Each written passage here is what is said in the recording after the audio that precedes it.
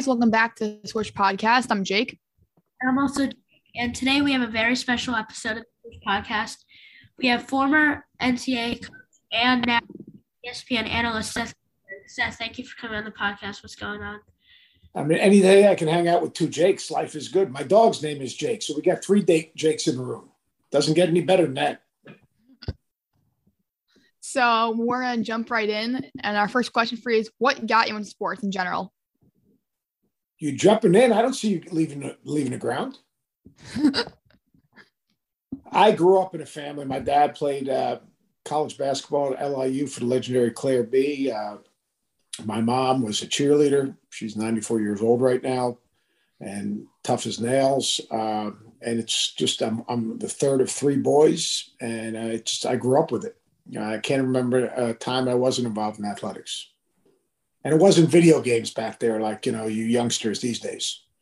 You actually participated and sweated a little bit. So as you started developing in sports, what were some players and teams you enjoyed watching? I'm kind of like you guys. I was a Knicks and Yankee fan. Come on. Are there any other teams? Well, Get out of here. I'm a Mets fan. You're a Mets fan? Jay Horowitz, who was the head of PR for the Mets, was my SID when I was at Fairleigh Dickinson. The great Jay Horowitz, one of the great people of all time. My godfather was Mantle Maris's agent, so once a year we would go to Yankee Stadium and go to a game. And then I was actually in a game. This is well before you guys were even born, when Willis Reed came out of the tunnel, limping in for the Knicks World Championship. So I grew up going to Madison Square Garden was a special thing. And then when they changed the configuration, and you guys don't know this, the configuration of Madison Square Garden, when you couldn't walk through that middle tunnel, you have to go through the sides now. Killed the whole thing. But every time I ever coached in the Garden, I would walk to that spot because I remember exactly seeing the captain walk through that tunnel as he came out to play that game. So what got you into more like the coaching side of basketball? It's the only thing I ever wanted to do. I went to the 5-star basketball camp when I was a kid, and heard UB Brown give a lecture. At the time, he was an assistant coach at Duke University, and being around basketball my whole life, it was something that was I was in a lot of ways born into and fell in love with. And but going to the 5-star camp run by a guy named Howie Garfinkel, the people that grew up in that camp, people like myself and John Calipari and Rick Pitino and Mike Fratello, who was coach. I actually coached Jeff Van Gundy at the 5-star camp. I coached Patrick Ewing at the 5-star camp. I was there when Michael Jordan, no one even knew who he was. He was going into his high school senior year. So that camp developed a lot of great players and a lot of great coaches. So you coached for 3 teams in NCAA basketball: Cal State, South Florida, and Virginia Tech. So out of all 3 schools, what was that whole experience like, the coaching experience like? Yeah, as a head coach, I was at Long Beach State, University of South Florida, Tampa, and Virginia Tech. As an assistant, I started at Columbia University, went to Pitt, went to University of Virginia, and then Miami, where we started the program back.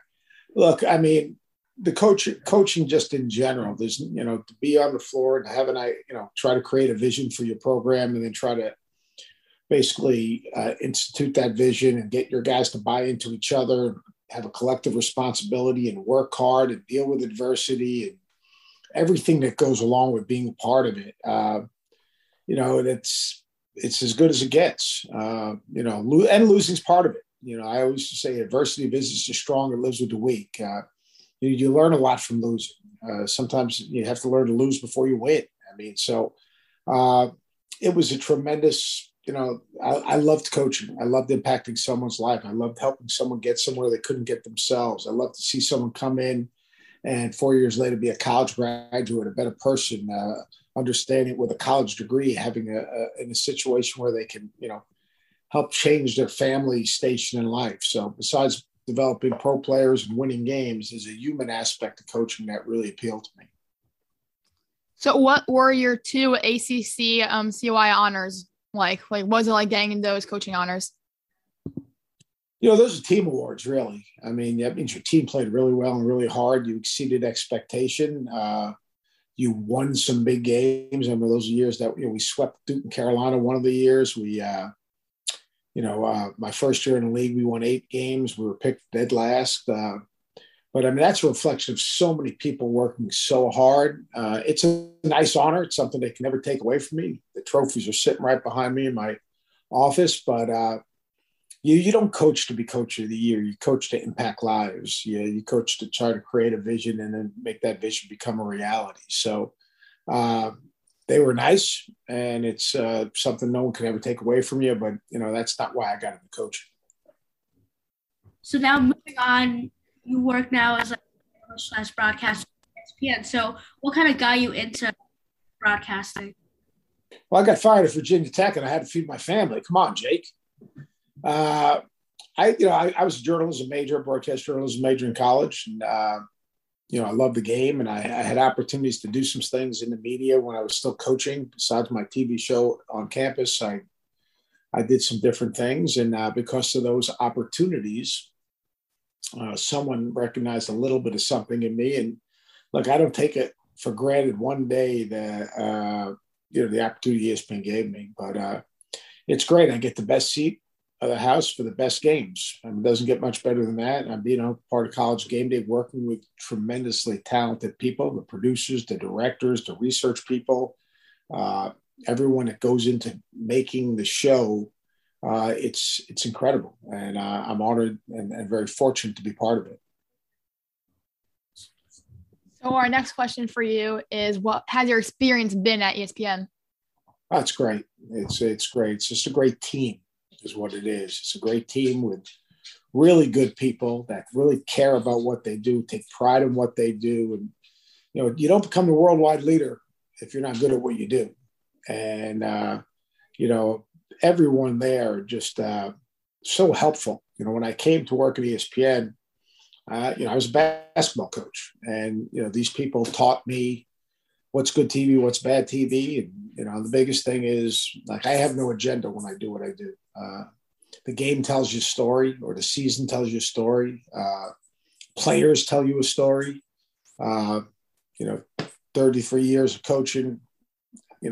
I see the game through a prism that maybe a normal fan doesn't see, and it's my job to kind of give people an idea of what is really happening, not what they think is happening, but what is really happening.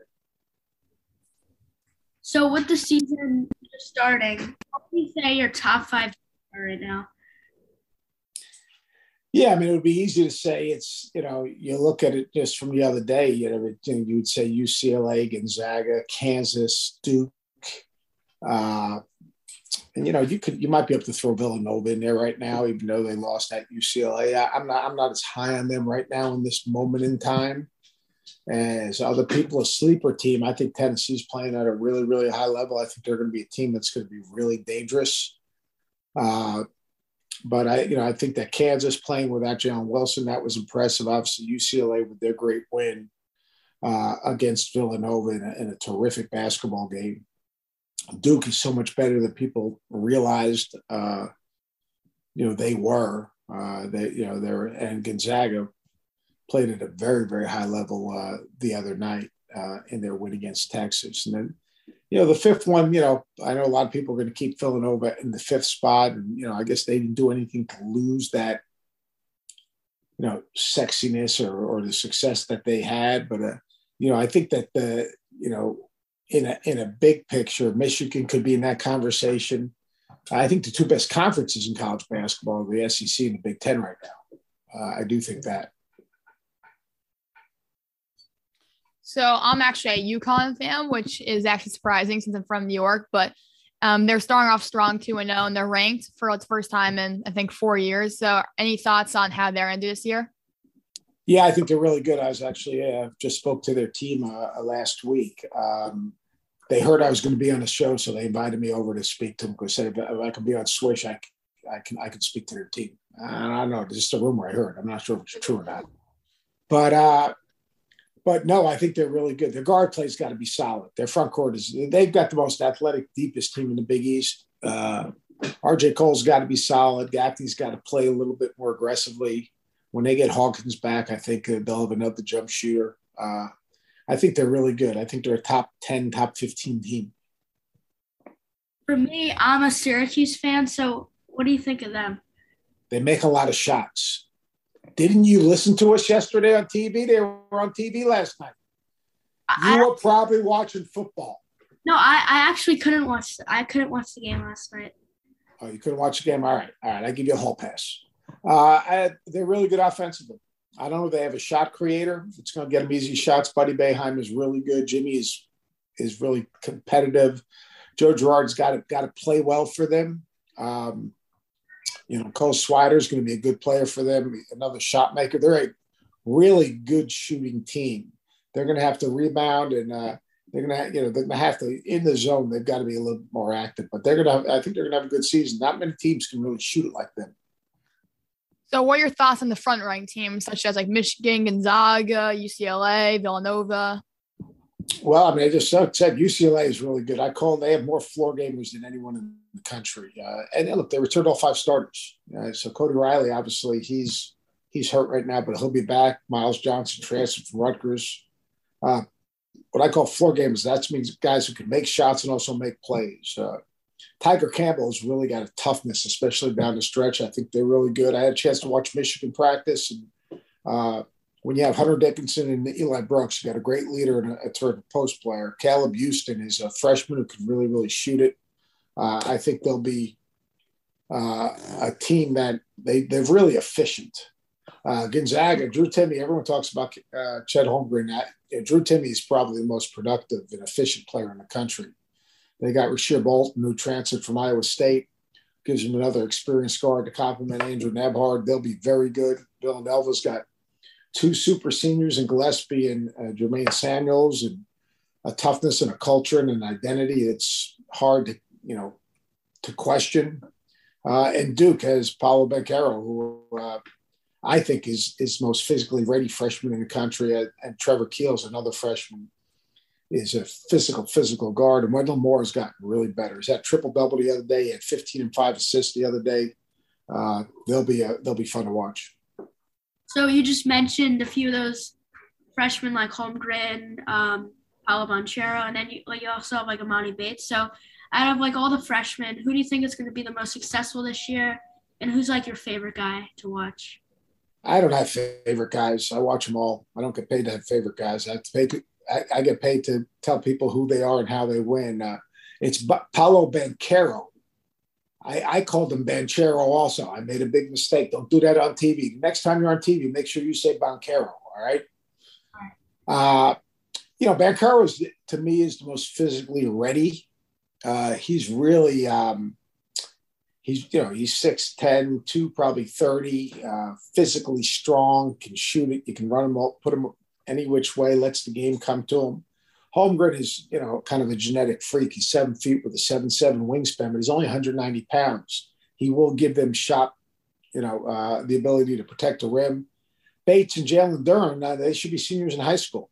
They reclassified. Both of those guys should be seniors in high school. So, and both of them are really good and could help Memphis. If Memphis takes care of the ball, they're turning it over about 23% of their possessions, which is not good enough, especially for the competition they played. They take care of the ball, they could be very dangerous. And Bates and Jalen Duren will be part of the reason. So who's your favorite all-time college basketball player? Oh, my favorite all-time college basketball player? I don't know. When I was a kid growing up, Ernie DiGregorio and Pistol Pete. Today, I don't have favorites. All the guys that played for me. Those are my guys. Jamon Gordon, who played for me at Virginia Tech, just went into the Virginia Tech Hall of Fame. Xavier Nabel's already in there. Lucius Harris and Brian Russell, who played 12 years in the NBA, are in there. Reggie Cohen, who was my point guard at South Florida. The guys that played for me are my favorites because those guys believed in us and our vision. All right. So with you being a coach, there were definitely probably some other coaches you looked up to. So would you say your idol coach was, like, guy? Well, the 2 people had the greatest influence on me is Larry Brown, who I thought was the best teacher I've ever seen. When I was at Long Beach State, he was the head coach of the Clippers. I used to go to their practices all the time, went to their training camp, and he was just a magnificent, magnificent teacher. And then Terry Holland, who I worked for at Virginia, was kind of my mentor. And I'm a big believer everyone has to have a mentor, someone to kind of help guide them through life. And Coach Holland was that for me.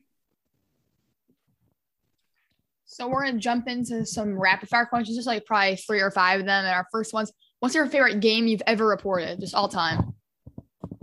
Oh, I don't know about reported. Favorite game. Some of my favorite games as a coach, rapid fire, when we won at Kansas, won at Duke, and won at North Carolina. So those are my 3 favorites because I coached in those games. When you report on the great venues in college basketball, I've been in them all. Rupp Arena, Allen Fieldhouse, which we also won that. We won at Allen Fieldhouse as well when I was at Long Beach. Those are some of the historic. Cameron Indoor, the Dean Dome, Pauley Pavilion. I've coached in all those places, and those are all great facilities and great traditions. Do you have a favorite hobby outside of basketball? Besides my family, I got 3 girls. They're a little older than you guys, so you're safe. Besides my family, I play golf for competition now. I enjoy to compete in golf. I used to play some tennis. I do a lot of walking with Jake the Wonder Dog. I told you we had a 3rd Jake in this thing. So my other favorite hobby is just I walk about 10, 12 miles a day. Kind of gives me a chance to kind of think a little bit with my man Jake the Wonder Dog. But I play a lot of golf. I like to. One thing about golf, it gives you a chance to compete, and that's when coaching. I played in college, played in high school. I coached for 33 years. When you need something to raise your temperature, and golf is that because you can play against someone else. So I think that's going to basically wrap up our interview with you, Seth. Thank you so much for hopping on our podcast, and we hope you have a great rest of your day. Jake, this was a blast. I am honored to be part of this. It's the Swish, right? Yeah. It's nothing but net. You 2 guys are nothing but net. Thank you. That's make sure you guys check out the episode and others. Thank you.